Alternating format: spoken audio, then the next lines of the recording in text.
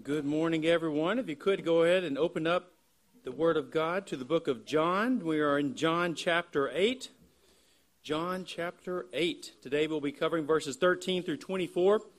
And just to recap, it does take a little bit to set the scene. If you're a first-time visitor or you missed a couple of weeks, chapter 7 and 8 of the book of John are the same week. There's lots of content there, lots of words, lots of theology, lots of doctrine, but it's all happening actually in probably 3 or 4 days there.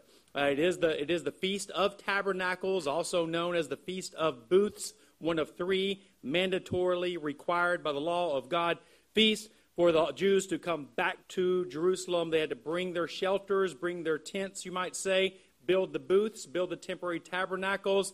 And as we've mentioned many times, going through 7 and 8, even last week, they would construct these on the rooftops, the roads, wherever they could. All of Israel basically came back and encamped, and they recapped on the great exodus out of Egypt and how God provided them shelters. Also, we look at Nehemiah 8 and Nehemiah 9, how the Feast of Tabernacles, there was a liturgy, you might say a recapping of all of the events, and several of them really stand out, where they would review how God took care of them, providing the manna for them to eat, where if God wouldn't have, they would have died. There in John chapter 6, we see Jesus telling them that He is the manna. In order to have eternal life, you must eat of Him, right? And then in John chapter 7, we see where Jesus says that if anyone thirsts, come to Him and drink. And this is during that time where they would have been going over the journey and how God provided for them, how God provided water from a rock for the Israelites to drink of. If He had not have, they would have died. And so this is something they were speaking about daily. There was a water pouring ritual there in front of them, the priest did, to visualize that moment. And then last week there we looked in 8 verse 12, and we see where Jesus says He is the light. And we also took note to mention that light was extremely important, especially during the Feast of Tabernacles, where they reviewed all this great exodus and all the events. And they would review how God provided supernatural light for them in the pillar that gave them direction. And they were to go when the pillar moved, the light, right? We looked at how God appeared in flame, in fire, in the burning bush to Moses. How God came on Mount Sinai in flame as well. And when Jesus stands up and says, I am the light, this is big. It's huge. They knew what the light was implying. They knew what the light meant. They had even a ceremony with that where they would raise these big oil-filled bronze kind of like pans up in the air, light them on fire, where historians say, we don't know if it's a stretch, but that all of Jerusalem would be lit up at night during the Feast of Tabernacles. So as Jesus says, I am the light, I am the fountain, these are huge statements because they know what this is pointing back to. So one, we looked at, Jesus is showing how the types and shadows of the Old Testament are fulfilled in Him. It's extremely important to begin to see this. If this is new information to you, it is not just prophecy where God speaks through prophets about details of the coming Messiah. There are types, right, in the Old Testament that point to Jesus. And so they're pointing towards the real thing, the substance. Jesus comes, and now we see them even better, that He is the fountain, He is the manna, He is the light, right? And so number 2, we also looked at the claim of being the light of the Exodus is a claim to deity. This is God. They understood very well the pillar of light that they were following was a theophany, a manifestation of God. There in the tabernacle after it was constructed, that is where, on top of the Ark of the Covenants, where that pillar, where that fire, where that manifestation, theophany of God dwelt. So when Jesus says, I am the light, this is Him. He could just have easily have said, I am God. All right? So huge statements that He is making there. And in fact, in verse 12, it is that ego eime in Greek statement where He says, I am the light. It is I am. He's basically saying, I am God, the light. All right? So we took note of that. Quick review. All right, let's go on down today and let's read verses 12 through 24, even though we covered verse 12 last week, just to keep it in context. I'll read and then we'll pray. Again, Jesus spoke to them, saying, I am the light of the world. Whoever follows me will not walk in darkness, but will have the light of life. So the Pharisees said to him, you are bearing witness about yourself. Your testimony is not true. Jesus answered, even if I do bear witness about myself, my testimony is true. For I know where I came from and where I am going. But you do not know where I come from or where I am going. You judge according to the flesh. I judge no one. Yet even if I do judge, my judgment is true. For it is not I alone who judge, but I and the Father who sent me. In your law it is written that the testimony of two people is true. I am the one who bears witness about myself, and the Father who sent me bears witness about me. They said to him, therefore, where is your Father? Jesus answered, you know neither me nor my Father. If you knew me, you would know my Father also. These words he spoke in the treasury as he taught in the temple, but no one arrested him because his hour had not yet come. So he said to them again, I am going away, and you will seek me, and you will die in your sin. Where I am going, you cannot come. So the Jews said, will he kill himself, since he says, where am I going? You cannot come. He said to them, you are from below, I am from above. You are of this world, I am not of this world. I told you that you would die in your sins, for unless you believe that I am he, you will die in your sins. Let's pray. Heavenly Father, we thank you for sending the Savior so that we do not have to die in our sins. We are all sinners. We've fallen short of your glory. We deserve damnation. We deserve the curse and wrath that our sin rightly and justly deserves and has earned. God, but we thank you for giving us grace, giving us mercy in the person of Jesus Christ, who being fully God, fully man, came and lived a perfect righteous life that we could not live and was completely sinless, completely blemishless, so that his death is atoning, sacrificial, provides justification, propitiation, salvation for all who believe in him. We thank you that our sins have been placed on Jesus Christ and that he received the wrath so we do not have to. So that we do not have to die in our sins, that our sins can be removed. God, we thank you for that mercy. We thank you for that grace. Help us to be strengthened in those mercies and in that grace and in the fact of this, even as we speak today. In Jesus' name we pray. Amen. If we go back to verse 12, verse 12 again just says, again, Jesus spoke to them, saying, I am the light of the world. Whoever follows me will not walk in darkness, but will have the light of life. All right, bold statement. It is one of those I am statements where he is definitively declaring that he is God. The darkness, we were called, those who walked in the darkness were Egyptians in the Old Testament. They followed other gods. They actually had lack of light on them too when the pillar showed up to protect the Israelites from their wrath coming towards them. And God put wrath upon the Egyptians. So those who were in the darkness were recipients of God's wrath. As a believer, God has supernaturally moved you from darkness to light, all right? And now we walk in that light. So how were the Pharisees to respond to such a thing? If you have God in the flesh saying, I am the light, whoever follows me will not walk in darkness, they should be making the connection, all right? In the Old Testament, in the Exodus, when the light went up and moved, the people went with the light. They followed the light. Now, the light is in front of them. What should they do? It's kind of like what they were supposed to do when the prophet came out of Deuteronomy, where Moses says the prophet is going to come. What are they supposed to do? Listen to him, obey him, or you will die. Now, Jesus says, I am the light. What are they going to do? They should be talking about this. What does this mean? But instead, look at their response. In verse 13, their response deals nothing with the light at all, deals nothing with Jesus' own words. Instead, they try to find fault in him, just like they've done before. So verse 13, so the Pharisees said to him, you are bearing witness about yourself. Your testimony is not true. Now, did Jesus have other witnesses? Absolutely. He had tons of witnesses, right? Even if you just recall, just back earlier in chapter 6, somewhere around 20,000 people witnessed him feed them supernaturally, right? And they were already following him because of all the signs that he had done. But this will be a cyclical argument that continues to come up in the book of John. And if you have not noticed this, I keep telling you, but the book of John is very repetitive. And that is one way that we learn. And it seems like John was on to something here, all right? God was on to something through John. Like, people need to learn. How can they learn? Repetition, repetition, repetition, all right? So look back, for example, at John chapter 5. Hold your place there in John chapter 8. Did Jesus have other witnesses? Yes, and this is not the first time these Pharisees have come against Jesus. And most likely these Pharisees that are coming against Jesus are part of the Sanhedrin. We'll get more into that in a moment there, but they are the core group, the leaders of the Jews, the leaders of Israel, supposedly.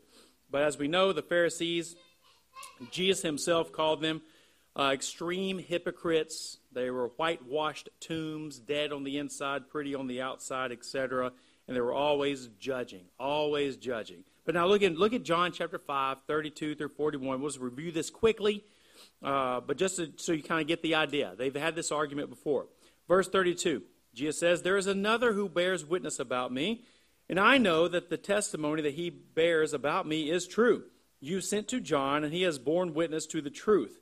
Not that the testimony that I receive is from man, but I say these things so that you may be saved. He was a burning and shining lamp, and you were willing to rejoice for a while in his light." So who is the witness there in verse 32 through 35? It is John the Baptist. That is no little thing. This is tremendous. This is huge. The prophets of what we call the Old Testament prophesied by God that there would be a herald, there would be a messenger that would come to pave the way, announce the coming Messiah. So when we turn to the New Testament, we find that people were ready. They were looking for the Christ, but they were also looking for this one that was going to announce him. And we find that that is exactly what happened. So when they accuse Jesus of having no witness, he calls on he not only is the prophesied Christ, but he calls on the prophesied announcer, messenger, witness that came. John the Baptist showed up, right, wearing the clothing extremely similar to the prophet Elijah, wearing the skin of an animal, the belt, and coming out of the desert, calling people to come to him, telling them to repent of your sin and believe in the one that is to come. This was his message. So that's what John the Baptist was doing. When Jesus comes to John the Baptist, what does Jesus say? Or what does John the Baptist say? What's the great announcement? He says, "Behold, the Lamb of God who comes to take away the sin of the world." This is a tremendous announcement. This is huge. Who can take away a person's sin? I cannot take away your sin. There is no priest that can take away your sin. There is no one on earth that can take away your sin. But John the Baptist says, "Behold, the Lamb of God that can take away the sins of the world." Like this is the one and only Savior provided by God that would be the atoning sacrifice, like a lamb was in the Old Testament, to take away once and for all our sin. Huge announcement. So, is John the Baptist a witness? Absolutely. Very important witness. If he was not there, if there was no John the Baptist, if there was no messenger, we would know that Jesus is not the Christ. He would be disqualified. But there is this great witness. All right? Look at verse 36, John chapter 5. Witness number 2 is works. But the testimony that I have is greater than that of John, for the works that the Father has given me to accomplish, the very works that I am doing, bear witness about me that the Father has sent me. And we've covered this quite a bit, but it's worth reiterating again.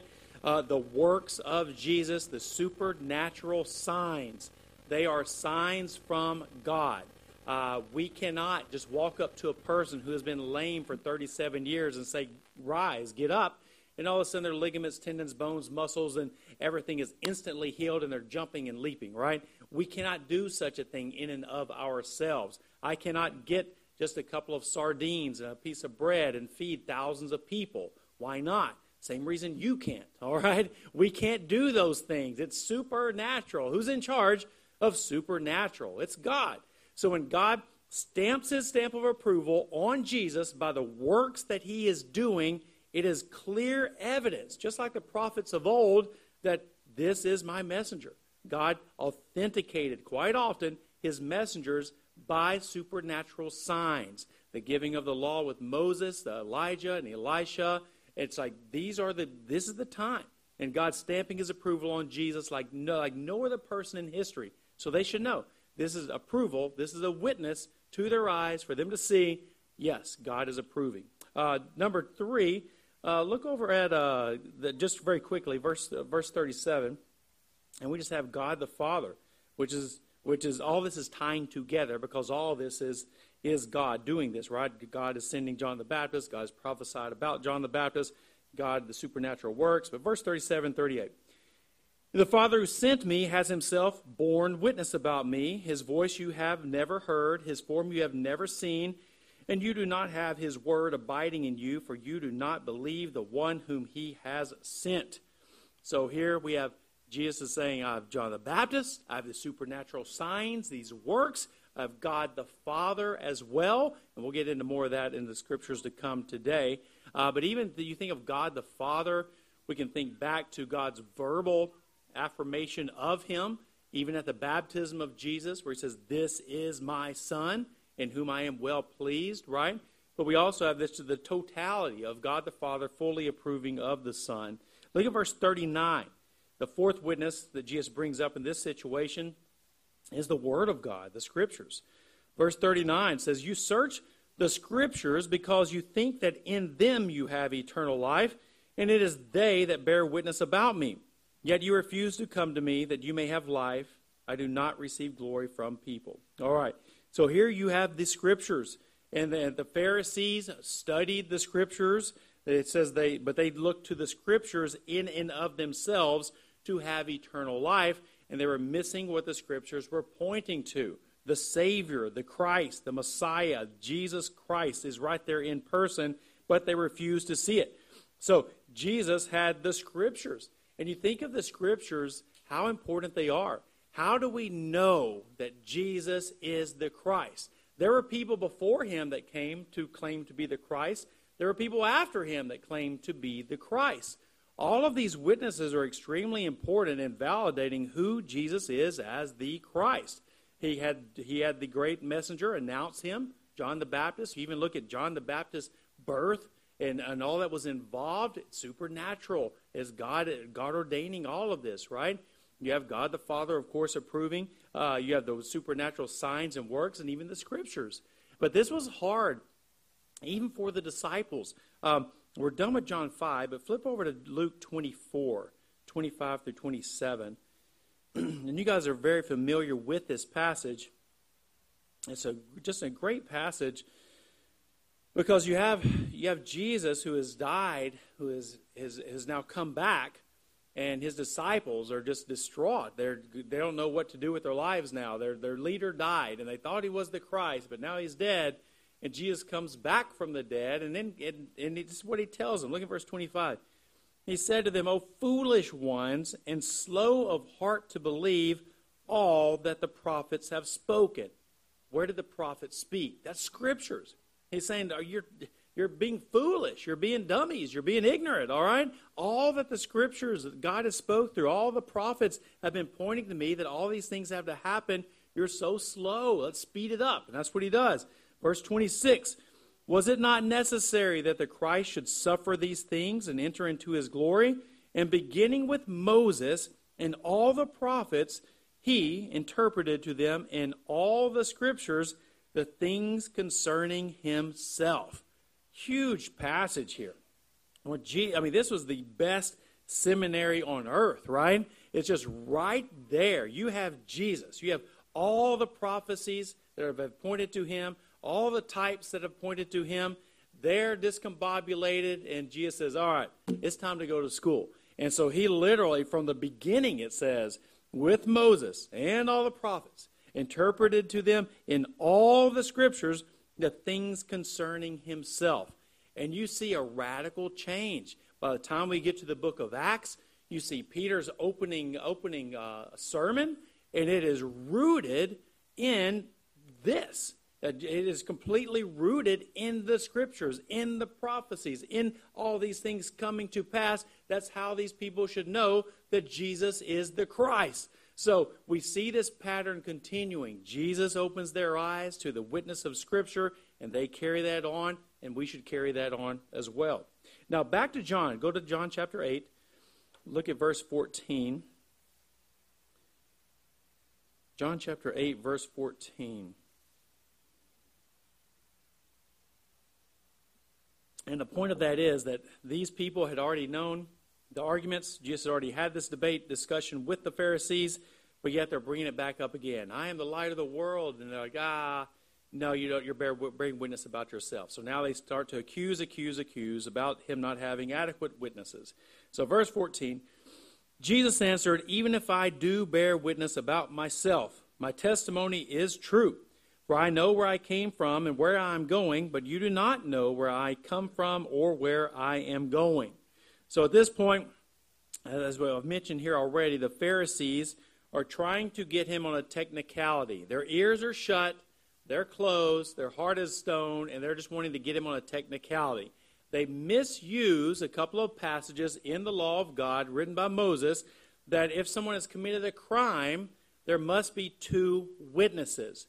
They are manipulating this, as the Pharisees often do, to say that Jesus cannot even speak unless there are two witnesses, which is it's nonsense, all right? Jesus is not being accused of a crime. He does not require, if you take this to its logical end, no one could say a word unless there were two witnesses to prove whatever it is that they are saying. So the Pharisees are manipulating the law like they often do and saying that he does not have adequate witnesses. Jesus tells them that his words do not require a witness to make them true. All right, it's not only because he's Jesus, but that's true for anyone. They should not be ruling or judging this way. But at the same time, this is God. Does God ever speak a lie? No, God is truth. John 14:6, I am the way, the truth, and the life. No one comes to the Father except through me. He is the very definition of truth. All right? What is the underlying issue with the Pharisees' unbelief? Look back at verse 14, and we see that this will be, has been, is today, and will be repeated many, many, many more times, especially even through the book of John chapter 8. What is the underlying reason that they have this issue with Jesus? It's their unbelief that he is God. They deny where he came from or where he is going. They reject that fully. So since they're not willing to see who he truly is, they reject everything he says. And this is true for people today as well. If people do not accept Jesus for who he truly is, they will not accept his words. The words of Christ carry authority and demand obedience. Why? Because he is God. So his words are extremely weighty. We must listen to him. He is not just a man. But when the Pharisees, or when people today, claim that Jesus was just a good man and just a man, then in that case, all the words of Jesus are equivalent of anyone's opinion. They're just the same. They're no different, right? Because he's just a man, just a human, like we are. So we could have discussions, we could disagree, and oh, Jesus, I see you see it that way, but here's what I think about that, and you could put in your own 2 cents, and you could go back and forth, and that's the way people treat Jesus. But no, Jesus is the great I am. He is the creator of the world.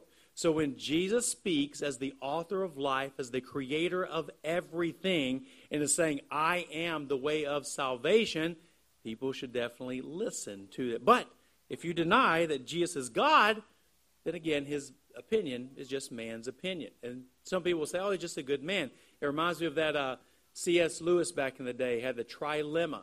He said, you can't just say that Jesus is a good man, because Jesus claims to be God so often.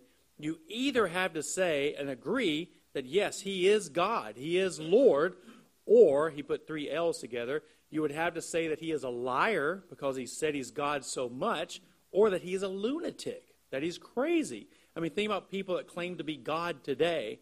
They're lunatics, all right? So either he is Lord, and he's saying what is true, or you have to look back and go, oh, he's a liar, which that's not a good man, or he's an absolute lunatic, and that's not a good man either. So you can't just say that Jesus is a good man.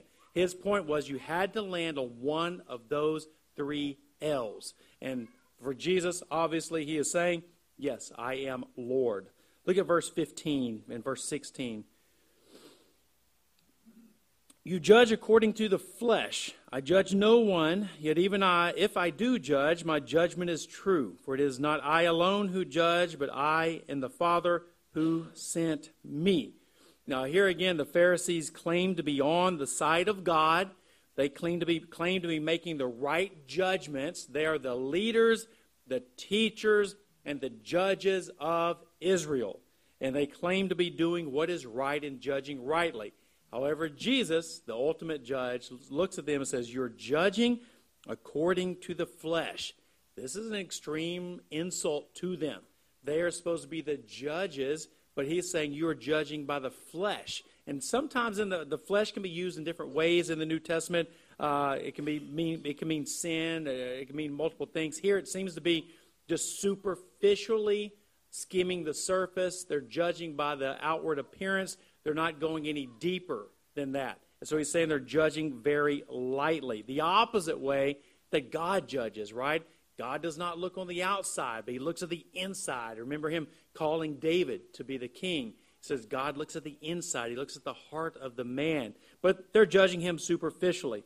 Now, when Jesus says here that he does not judge, we know that Jesus Christ does judge, but he was apparently saying he does not judge like they do, according to the flesh.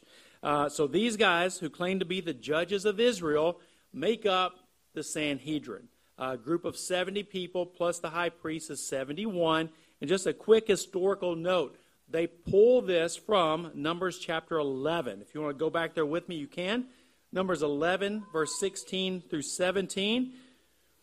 If you're kind of curious or have been, or most of you already know, but how did this Sanhedrin ever come about where they were judging Israel? It's actually originally ordained by God. But we see that by the time of Jesus, it was full of crooked judges. But Numbers 11, 16 through 17, just the verses previous to this, you recall that Moses was praying for God to kill him because he couldn't handle all the grumbling of the people any longer, and he was overworked, overstressed, and couldn't handle it, all the decisions that had to be made. And so God hears that prayer, God answers that prayer, and provides him 70 men to help him. Look at verse 16. Then the Lord said to Moses, gather for me 70 men of the elders of Israel, whom you know to be the elders of the people and officers over them, and bring them to the tent of meeting, and let them take their stand there with you. And I will come down and walk with you there, and I will take some of the Spirit that is upon you and put it on them, and they shall bear the burden of the people with you, so that you may not bear it yourself alone. All right, so here's the beginning of the group that is now standing before Jesus, harassing him, questioning him, superficially judging him, and who also, right, will be the ones who continually pursue him until they put him to death. This is the Sanhedrin. So it's bizarre, it is wild to watch this take place. That those that God appointed, the Sanhedrin, way back in the day of Moses, full of godly, great men to help judge the nation, make decisions to help Moses, now have gone so far the opposite way from honoring God, obeying God, that they want to put God to death. They want to put Jesus Christ to death, and that's what they end up doing. And even if you recall, and we'll get there over the next months or years, but as Jesus is put to death, what do? They bring in their false witnesses because they know now they've got to have these witnesses. They bring in two false witnesses. They're always misusing their power, misusing the law of God. Look at verse 17 in John 8. Turn back there with me if you would. Just a little quick historical note there on how the Sanhedrin came to be. Originally it was put there by God, good people, good men, but now those days are long past. Except, remember, we have a glimmer of hope that there in the last part of John chapter 7. Nicodemus, who begins to question things. I look at verse 17. Jesus goes on to say, "In your law it is written that the testimony of two people is true. I am the one who bears witness about myself, and the Father who sent me bears witness about me." All right, here again, Jesus is continuing this line of thinking. Jesus plays their little game, but instead of calling on a person from the audience or calling a disciple or calling someone who has seen his works, he names God the Father as his witness. Now look at verse 19 and 20. "They said to him, therefore, 'Where is your Father?' Jesus answered, 'You know neither me nor my Father. If you knew me, you would know my Father also.' These words he spoke in the treasury as he taught in the temple, but no one arrested him because his hour had not yet come." So here, Jesus says that my Father is my witness. They try to question him again and try to dig on this. Where is your Father? But again, we notice that this is a cyclical argument. They know what they are doing. They know who Jesus has claimed is his Father before, and they're trying to set him up again. So look back at John chapter 5. Hold your place there. And just look at verse 17 and 18. And you'll recall this is the same thing that happened before. They're trying to accuse. They know what he's saying when he's saying that my Father is my witness. And they say, well, where is your Father? And by the way, there's no mention of Joseph from early in Jesus' life, where we're basically left with some theoretical ideas, but it does seem that Joseph died early on. And so Mary, of course, right? She's mentioned multiple times there at the death, and John is going to take care of his mother, but all that's leading to there must not be a man in her home anymore. Joseph must not be around. So when they say, where is your father? Perhaps they even know that his physical father is no longer here. But look at John 5, 17 and 18. Jesus answered them, "My Father is working until now, and I am working." This was why the Jews were seeking all the more to kill him, because not only was he breaking the Sabbath, but he was even calling God his own Father, making himself equal with God. So John adds that note there in verse 18, and we recall that Jesus was working on the Sabbath. They wanted to put him to death for doing such a thing, and Jesus lays claim to the fact that I am working for the same reason my Father is working. My Father is God. And so I am working because I am God. And they took this to understand that he is claiming to be equal with God the Father. What did they want to do? They want to put him to death. So early back in John chapter 5, that was already going on. They knew what he was saying over here in John chapter 8, and they're trying to pin him down on it again. The most loved doctrine and the most hated doctrine you will find in Scripture and even today is the fact that Jesus is God. The Pharisees hated it so much they wanted to murder him for it, and they do.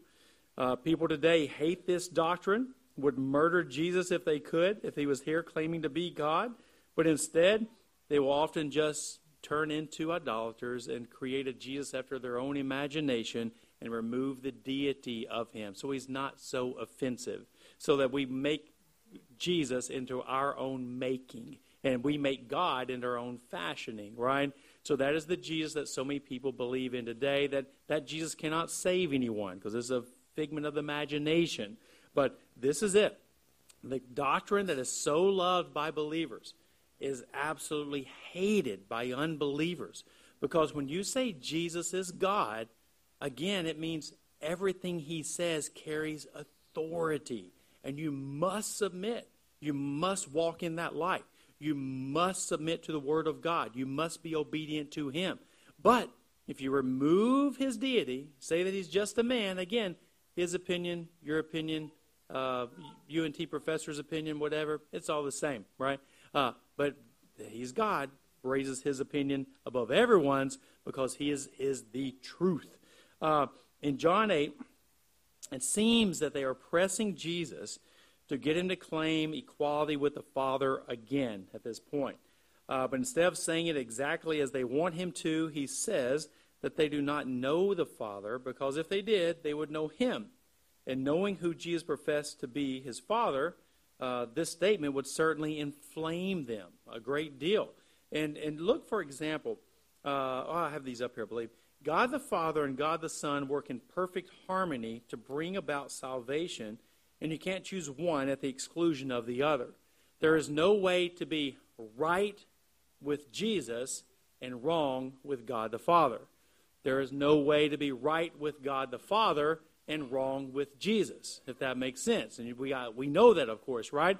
So we find in totality, we find that the Trinity works together for salvation, and they're perfectly in harmony on this. That there is no person that God the Father wants to save that Jesus Christ does not die for, that the Holy Spirit does not regenerate.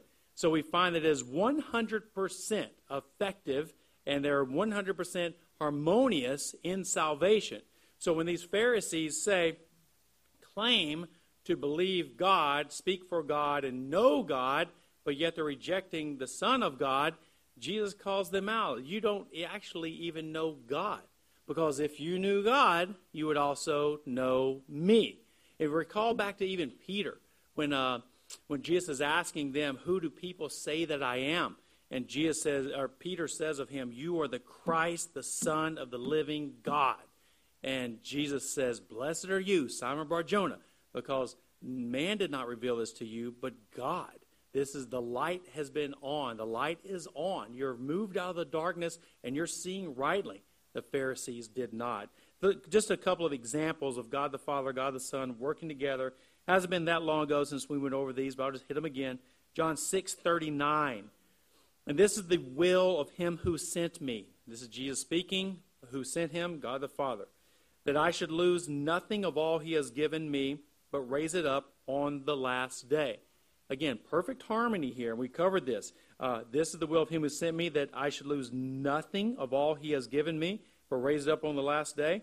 So if God Father gives the Son 100 people, how many people will be raised up on the last day? It is 100. It is 100%. All those that the Father gives to the Son will come to the Son, and the Son will raise them up on the last day. Perfect harmony.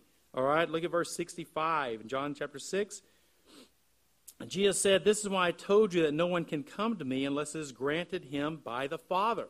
Not only does this speak of the depravity, the total depravity or total inability of in and of ourselves to come to the Father, we must be drawn, but also we see this harmony, that all those the Father draws will come to Jesus. It's a 100%. So the Pharisees are wrong to say we are right with God and wrong with you. No, you must be right with God the Father, God the Son, and God the Holy Spirit. The Trinity is working out that salvation. It's in perfect harmony. So the level of harmony of the Father and Son is in salvation is 100%. All those and only those that the Father draws will come to Christ, and Christ will successfully raise 100% of them up on the last day. Look at verse 21, John chapter 8. John chapter 8. So he said to them again, I am going away, and you will seek me, and you will die in your sin. Where I am going, you cannot come. Where was Jesus going? He was going to go back to heaven. We remember this Feast of Tabernacles is only about 6 months away from the Passover, where Jesus would be put to death. They will put him in the ground, and he will rise from the dead, and they will look for him, but they will not be able to find him. So he will ascend back into heaven. This again, hold your place there in John 8. Just look back over at John 7, 33 through 36. The same argument comes up there where Jesus is telling them that he's not going to be there, and they accuse him of going to leave Jerusalem at that time. 33 through 36. Then Jesus said, I will be with you a little longer, and then I am going to him who sent me. You will seek me, and you will not find me. Where I am, you cannot come. The Jews said to one another, where does this man intend to go that we will not find him? Does he intend to go to the dispersion among the Greeks and teach the Greeks? What does he mean, you will seek me and you will not find me? Where I am, you cannot come, is what Jesus tells them. So, back in John chapter 7, Jesus says he's going to go away. They won't be able to find him. They're again, not thinking correctly on this. They think he's going to leave Jerusalem, because they, the authority, the judges, the teachers of Israel, have not received him as the Christ. They have rejected him, and now he's got to go out to the misfits, on the peripherals, way out there where the Gentiles are and where the dispersion of Jews are. He cannot come back to the religious headquarters of God Almighty there in Jerusalem. That's what they're accusing him of, saying that. Now they're saying, actually, maybe he's planning on killing himself. He's so rejected by us. Maybe that's what he's considering. We know that's not the case. He is going to ascend back to the Father. This section started off with saying, you do not know where I've come from or where I'm going. And it's still based on that same flow of thought. Look at verse 22. So the Jews said, will he kill himself, since he says, where I am going, you cannot come? He said to them, you are from below, I am from above. You are of this world, I am not of this world. Again, clearly Jesus is speaking of not playing a game of hide-and-go-seek with them where they can't find him, but he is saying, I am going to go back to, Tyler read from Daniel chapter 7, beautiful passage where Jesus, God the Son, returns in the flesh before the Ancient of Days and receives all power and all glory.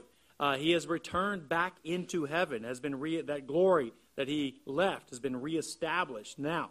But they cannot come, and they're not going to go there. Why are they not going to go there? What reason does Jesus give for the Pharisees not being able to go where he is going? Look at verse 24. I told you that you would die in your sins, for unless you believe that I am he, you will die in your sins. This is a very good verse to put to memory, to memorize.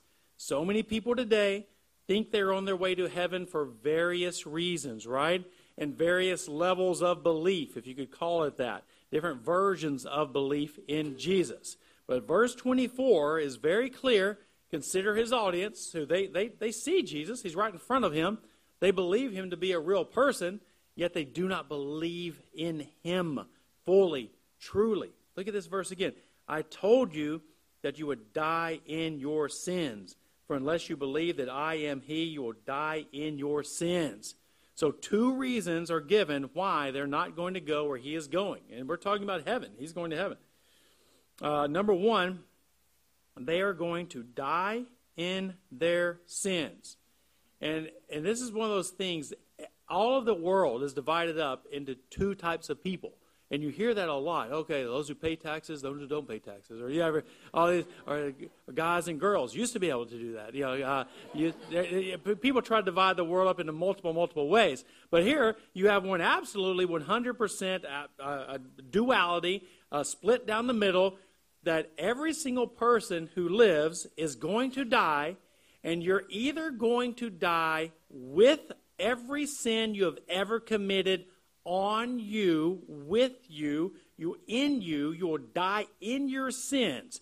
But think of it as being something encapsulated by sin, that every person is either going to die in their sin and go face the judgment of God for all that sin, and you deserve the wrath, the curse of God for all of eternity, or the other side is you will die with no sin. And there is no in between. There is no purgatory people go to and their sins are burned off over years or millions of years or trillions of years until they finally achieve righteousness and work their way up into heaven, right? No, you're saved by grace, not by works, all right? So you either die with your sin or without your sin. And that is the only way a person can die. Every person you've ever known, every person that is alive, every person in this room right now, you will die with your sin, all of it, or you will die with none of it. Every sin you've ever committed, there's nothing you can do to get rid of one of them. Even if you say you're so good that you stopped sinning in the first grade because you said, I'm only going to live right from now on. But in kindergarten, you stole Fred's pencil out of his desk, all right? What happens to you? You're going to die in that sin, and you're going to face the judgment and wrath of God because that is sin. And you can't get rid of sin. You have no cure. There's no ointment to apply, no Band-Aid to put on. There is no shot you can take to get rid of the sin that you will stand before God and he will see. He is all-knowing, and he has perfect record. The book of Revelation says every sin has been recorded in the books, right? So he is putting this before them. Verse 24, you will die in your sins, for unless you believe that I am he, you will die in your sins. So why is it such a big deal to die in your sins? Because this is taking it with you. You're taking that sin with you to face God. Is there a second chance in the afterlife? Some people wrongly believe that they can live in sin all their days on earth, but will somehow be pardoned by God in the afterlife. This is pure deception. This is not true. As Paul will say in 1 Corinthians 7, don't be deceived by such people, all right? Some think that they will be able to repent and believe after death. They know repentance, they know belief is required. They just don't want to do it now, so they think after I die, then I will do those things. This is not the case. It's impossible. Some just hold to the hope that God will not truly punish their sin because God is just love, like a big Care Bear in the sky, all right? And we know that that's not the case either. The Bible is extremely clear that each person who dies in their sins will face God with their sins. Contrary to what the world teaches, every single sin must be and will be punished by God. There is no second chance for salvation after you die. So you do not put hope in the future after a person has died. I don't know how many funerals you've gone to before, but where someone has lived an extremely sinful life. They died a sinner. Everyone knew they died a sinner, and then the people get up to speak, and somehow they're angels now. Have you ever been to those? Everyone's like, yep. How? What happened? No, they died in their sin. Someone needs to get up and say, this is Uncle George, and he died in his sin, and he's facing the wrath and judgment of God now. You don't want to confuse the people out there, right? Like little Johnny's sitting there going, oh, he was a horrible man. He's in heaven now? Well, great. What's this mean for me? I can live like him and get to heaven. So, no, the Bible is clear. There's no second chance in sin or no sin. And how can you get rid of your sin? Look at this. Look at this. Number 2, they do not believe in Jesus. All right? We must believe in Jesus. Look at 24 again. I told you that you would die in your sins unless, this is an important unless, circle it, underline it, stars all around it, you will die in your sins, and there's a condition, though, that you will not die in your sin. What is it? You believe that I am He. You would not die in your sins. All right? This is extremely important. And you also have another I am statement here. Verse 24, the he that follows I am is supplied in the English language. It's not there in the Greek. It's another ego eime statement coming from Exodus chapter 3 where God says, I am who I am, and this is my name. And Jesus claims this name here in verse 24. He claims it also in 8:58, which they will pick up stones and try to kill him because they're finally fed up with him saying, I am. So look at verse 24. What are they to do? In order not to die in their sin, they must believe that Jesus is truly who he says he is. He is far more than just a man. He is God in the flesh. What does their rejection of Jesus mean for them? It means that they will die in their sins. They will not go to heaven. They will not be where he is, and they have rejected God. So there's one God who has created all things, who spoke the universe into existence. Adam and Eve sinned against this one God. All mankind are guilty before this one God because in Adam we have all sinned. But we also sin actively. We have sin on us, in us, through us.